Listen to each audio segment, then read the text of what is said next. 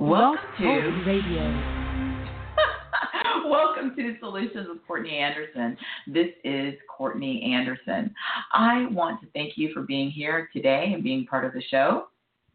We are very fortunate that we have an episode here in episode 261. This show is the debut of our Technology Terror series. Technology Terror. What are we talking about in our Technology Terror series? Well, this is a show that is very timely. It's a show that I'm unfortunately experiencing relatively recently in my own professional experience.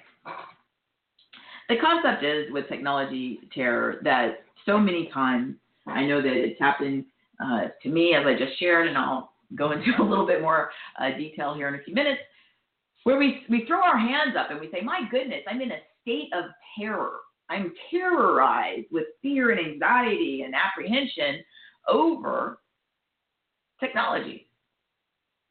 And when we sit and we think about it, how many times do we go out in life and you're trying to do something at a store or a business and they'll tell you, oh, the computers are down or a network is down. And in fact, I'm even thinking of an occasion where I was at a governmental agency where I had to get something related to my passport.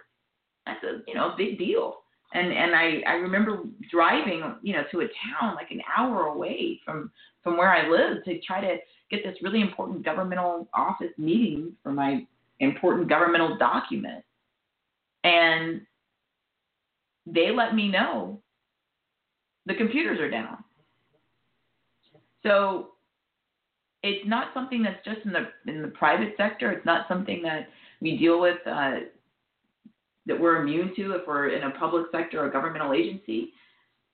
The idea that we are held captive, that we are terrorized when technology goes astray, or most likely what technology experts would say, that we don't understand it or we're not utilizing it correctly. That state of apprehension, again, of fear, of concern, of anxiety, that I can't get the technology to function so I can't get my work done, is what this series is about. And when you look at the show notes for this series, you'll see we talk about the idea that that's not supposed to happen. the idea between us as humans and technology, we're all supposed to be on the same team, rowing in the same direction. And when we look at what went wrong, I talk about in the show notes this idea of being interdependent. Ideally, we should both respect and rely on each other. I would argue technology may be a little bit more reliant on us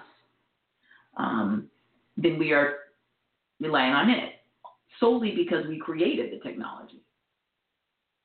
That's what it should be. That technology is a tool. Like humans, we mastered how to create a fire, and then that should have been an asset. We could cook. We could use fire to do all types of things. It kept us warm. Again, it protected us from the elements. It was a tool that we sort of harnessed and learned how to utilize in different ways.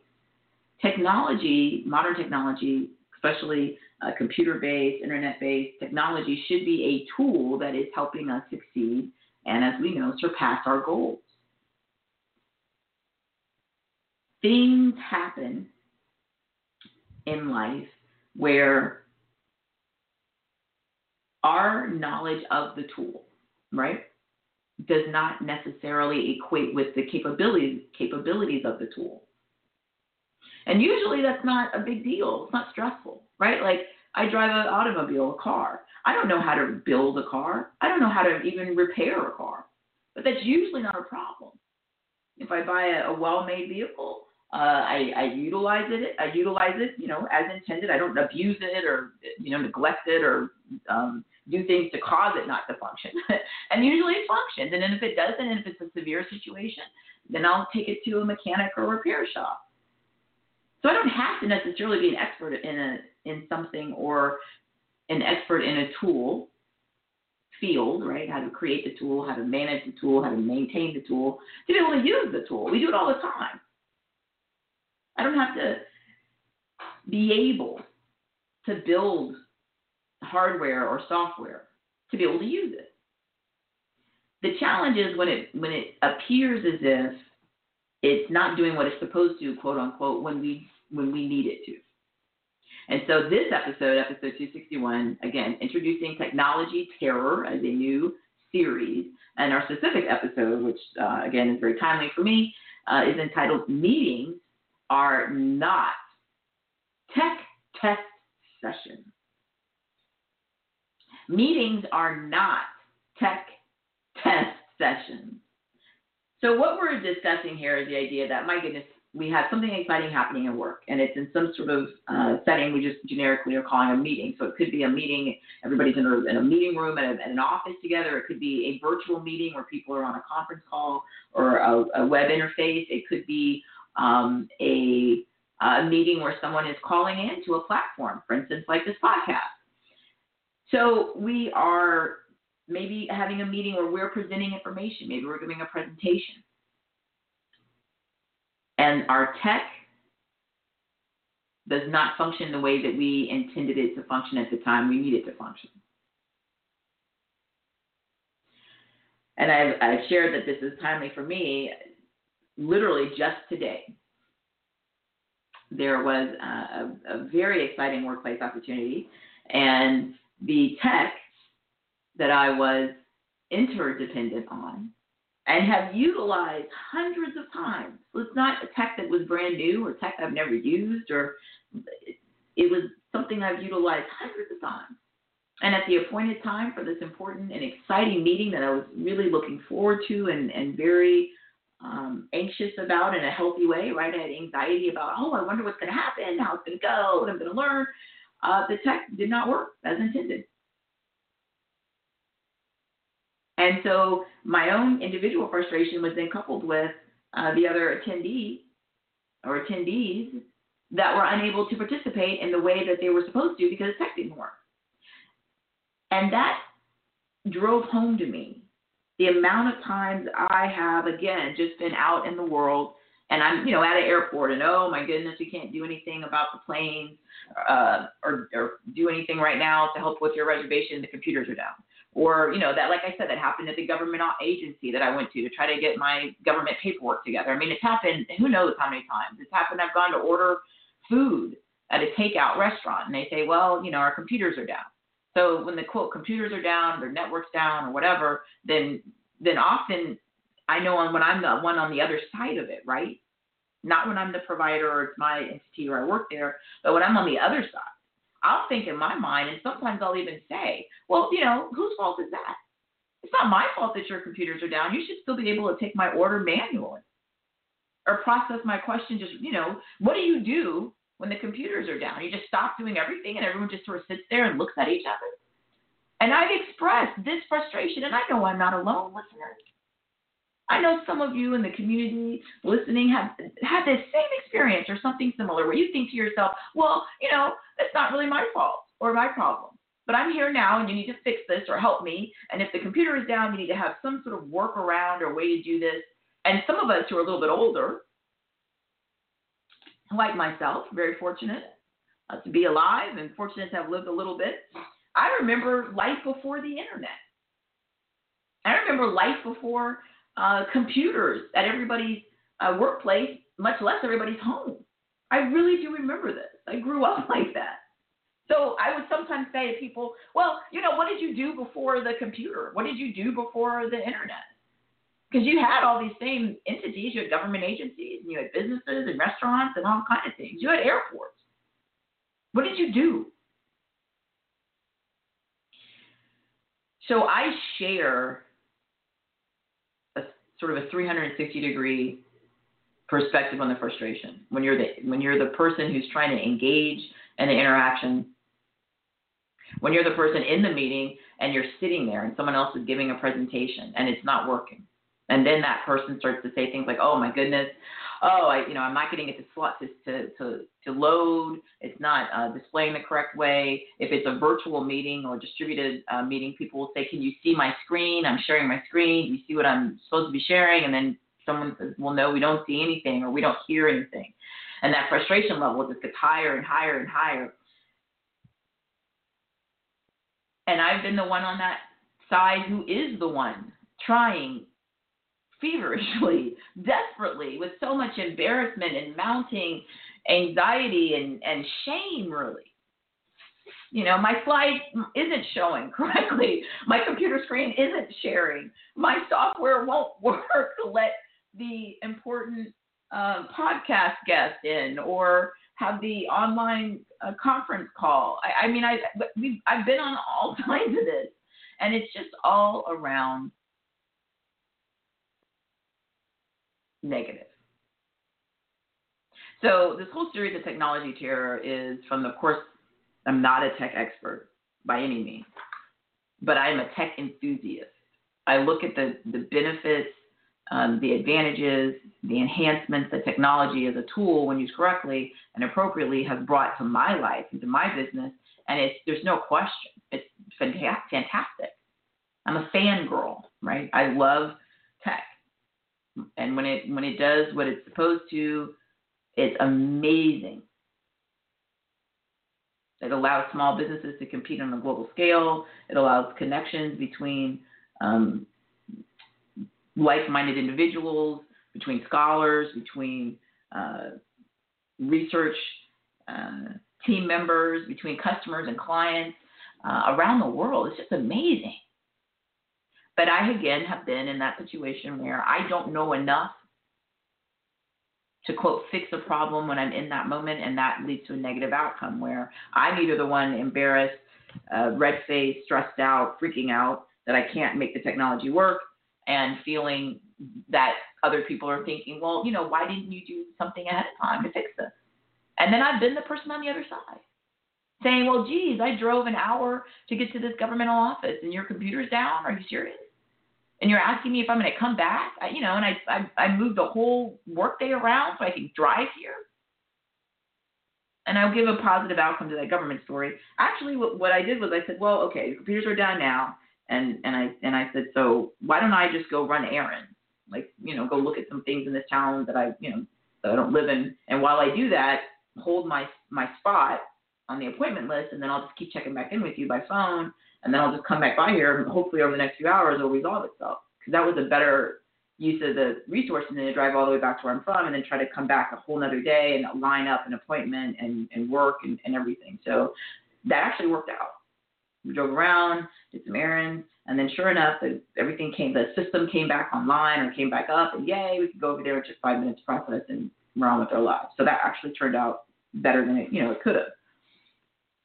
So when we look at this, when we say meetings are not a tech test session, we just talked about I am sharing in full candor. I've been on all sides of this. I've been the person frustrated sitting there thinking, oh, really? Why did they test this out before? Or the person who's a customer getting mad thinking, they're wasting my time, right? Especially in some cultures where people are a little bit more fast-paced. That's one of the most negative things you can say to someone in many cultures in the world. People who are kind of time is money, and time is very important, and it's sort of a fast-paced way of doing things. They get very upset when they feel their time is wasted, right? And business people pretty much around the world tend to share some version of that worldview, just because in business you are having to measure so much. You're measuring time, you're measuring output, you're measuring labor. I mean, you have to.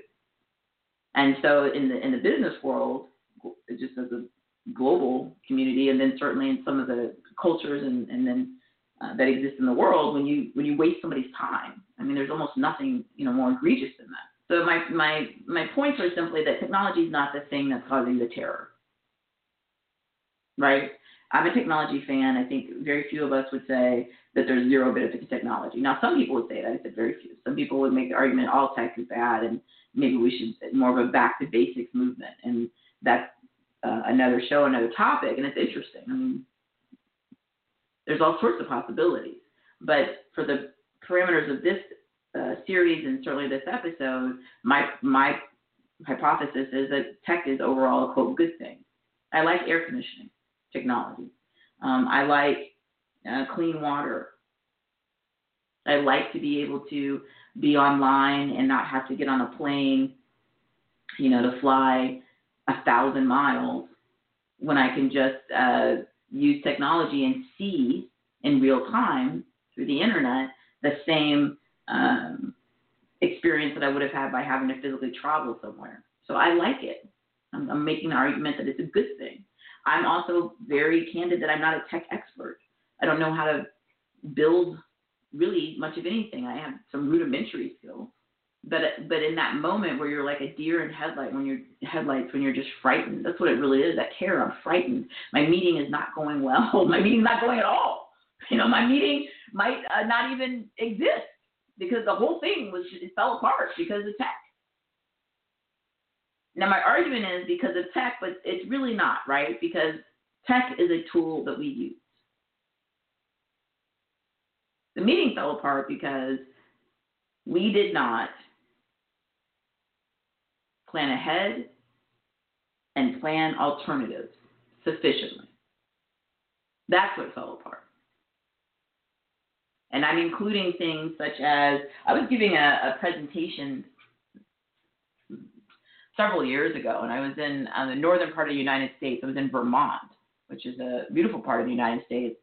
And I was there, and it was a pretty, bad winter storm, and the electricity went out in the middle of my presentation. So when the electricity goes out, obviously your ability to have a presentation, whether it's a slides or a PowerPoint or any other software that you're using to show people your audio visual presentation, is not going to happen because I don't have any electricity.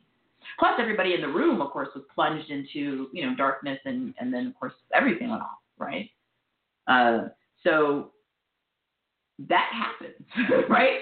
Sometimes it's just something really, really beyond our control. So even if I'd planned meticulously for 10 years for that meeting, I still could have had something like that happen, and it would have sort of been like beyond my control. True. So I say plan ahead, but I also say plan alternatives.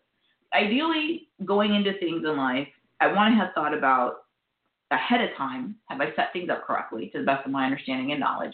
And then do I have an alternative if these things don't work like I anticipate, like the electricity goes out? I did have one. And what we did is I had a illumination on my smartphone, like the flashlight, and I knew my content. And we opened up a door to make sure we had some light, so we weren't just all sitting there in the dark, and made everyone's safe, and we got enough light. And I just kept talking. The idea that without the technology we can't do our jobs, sometimes is an accurate statement that we can't do our job in that setting. So I was in a physical space with people in Vermont when electricity went out, so I was able to go ahead and just keep talking to them. Had this been an online or distributed meeting, well, I would have been in trouble because I couldn't have kept talking, and they have been able to hear me. I could have kept talking, but they wouldn't have heard me because I need the technology to function for them to be able to hear me, right? So obviously, no matter what we do in life, there's going to be something that comes up that's just going to stop us dead in our tracks. But that's not usually what causes us the anxiety and the stress. It's not sort of a completely understandable act of nature that's caused us to have problems, because then people will understand, oh, well, of course you can't process my order. There's been an earthquake, or the electricity's out, or we're in the middle of a hurricane. Okay, people understand that. The thing that causes people to stress is when it's not that level, and there's what seems to be a relatively minor issue. So you want to plan ahead, and you want to plan an alternative. The alternative is, if this fails and my PowerPoint or my overhead slides, yes, I'm a little bit older, overhead slides don't work, what else am I going to do? What other way do I have to convey information? And for years, what I would do is travel around with flip charts, just like either paper flip charts or dry erase boards. Because worst case scenario, I'm going to pull that out and keep going. So I'm going to plan ahead and plan an alternative. Now, the challenge when we're doing something where the alternatives are limited, or the alternatives are all tech-based, right? So let's say that I have an online or distributed experience, and people are supposed to use a certain phone number to call in. And let's say that they report back to me they're using that phone number to call in, and it's not functioning as anticipated. It's either telling them they need some sort of special access code, or there's some other impediment to them being able to join into the meeting. Now, the first part of it is, by planning ahead, I myself would have tested that, right? I would have called myself to see, does this number work as intended? Let's say that happened and I did plan ahead, and I tested it when I started to get feedback from people. People said, oh, I'm here and I'm ready to log in or participate, but I can't get in because the number doesn't work. And let's say that I've gone ahead and planned ahead and called, and I heard it work like it was supposed to, and it didn't require any kind of special access code. And then when I got the feedback, I did that again. I called the same number, and it still wasn't requiring any type of access code. Here's the catch, though. That's just the phone I'm calling on. From either my office or my home office or a mobile device. I don't know what phone system they're using. So the challenge, as we have so many discrete types of mobile devices and phone systems and hardware and software, is that we are trying to troubleshoot and problem solve things when we don't have all the data and access to all the different ways and all the different platforms that our tech tool that we're trying to use in the meeting is supposed to function on. I don't know how many of you have shared the experience, and I have, and again, in all candor, where it's a tech tool, but it's not a meeting. So let's say I'm at my home and I'm getting ready to relax. I just want to relax. I sometimes use a phrase to my family and friends. I say, I just want to, unplug my brain. I just want to really honestly just relax. I don't want to think about anything that's substantive. I just want to daydream or, watch silly, goofy things or funny things or whatever. I just want to totally veg out, chill out. And my internet goes down, so I can't watch my internet shows. Maybe I had a Netflix or something that I wanted to enjoy, but I can't because the internet's down. Or before that, let's say my cable, when I used to have cable TV. My cable quit working. And then I call tech support, right? So you call tech support, and then one of the first things they do is ask you if you have rebooted, right? If you've turned everything off and unplugged it and then replugged it back in to kind of let it reset itself. And I used to get frustrated and say, well, I don't know why they're asking me that. How silly and or stupid do they think I am? Obviously, I would have tried that. But here's the thing. I've actually asked people in the past, tech support people, how many people do you talk to that actually haven't tried that and that's the solution? And it's a pretty high percentage. And the thing is, when I call tech support, the tech person doesn't know anything about me. They don't know if I know how to unplug and reset things or if I'm totally lost. Their knowledge base is usually, by definition, higher than mine. That's why I'm calling them for help, right? And the frustration I used to express sometimes, I'm ashamed of. Because how are they supposed to know my knowledge level and expertise? And what they're going to do is start with the easiest stuff first, right? And the things that are the most common causes. And then work from there.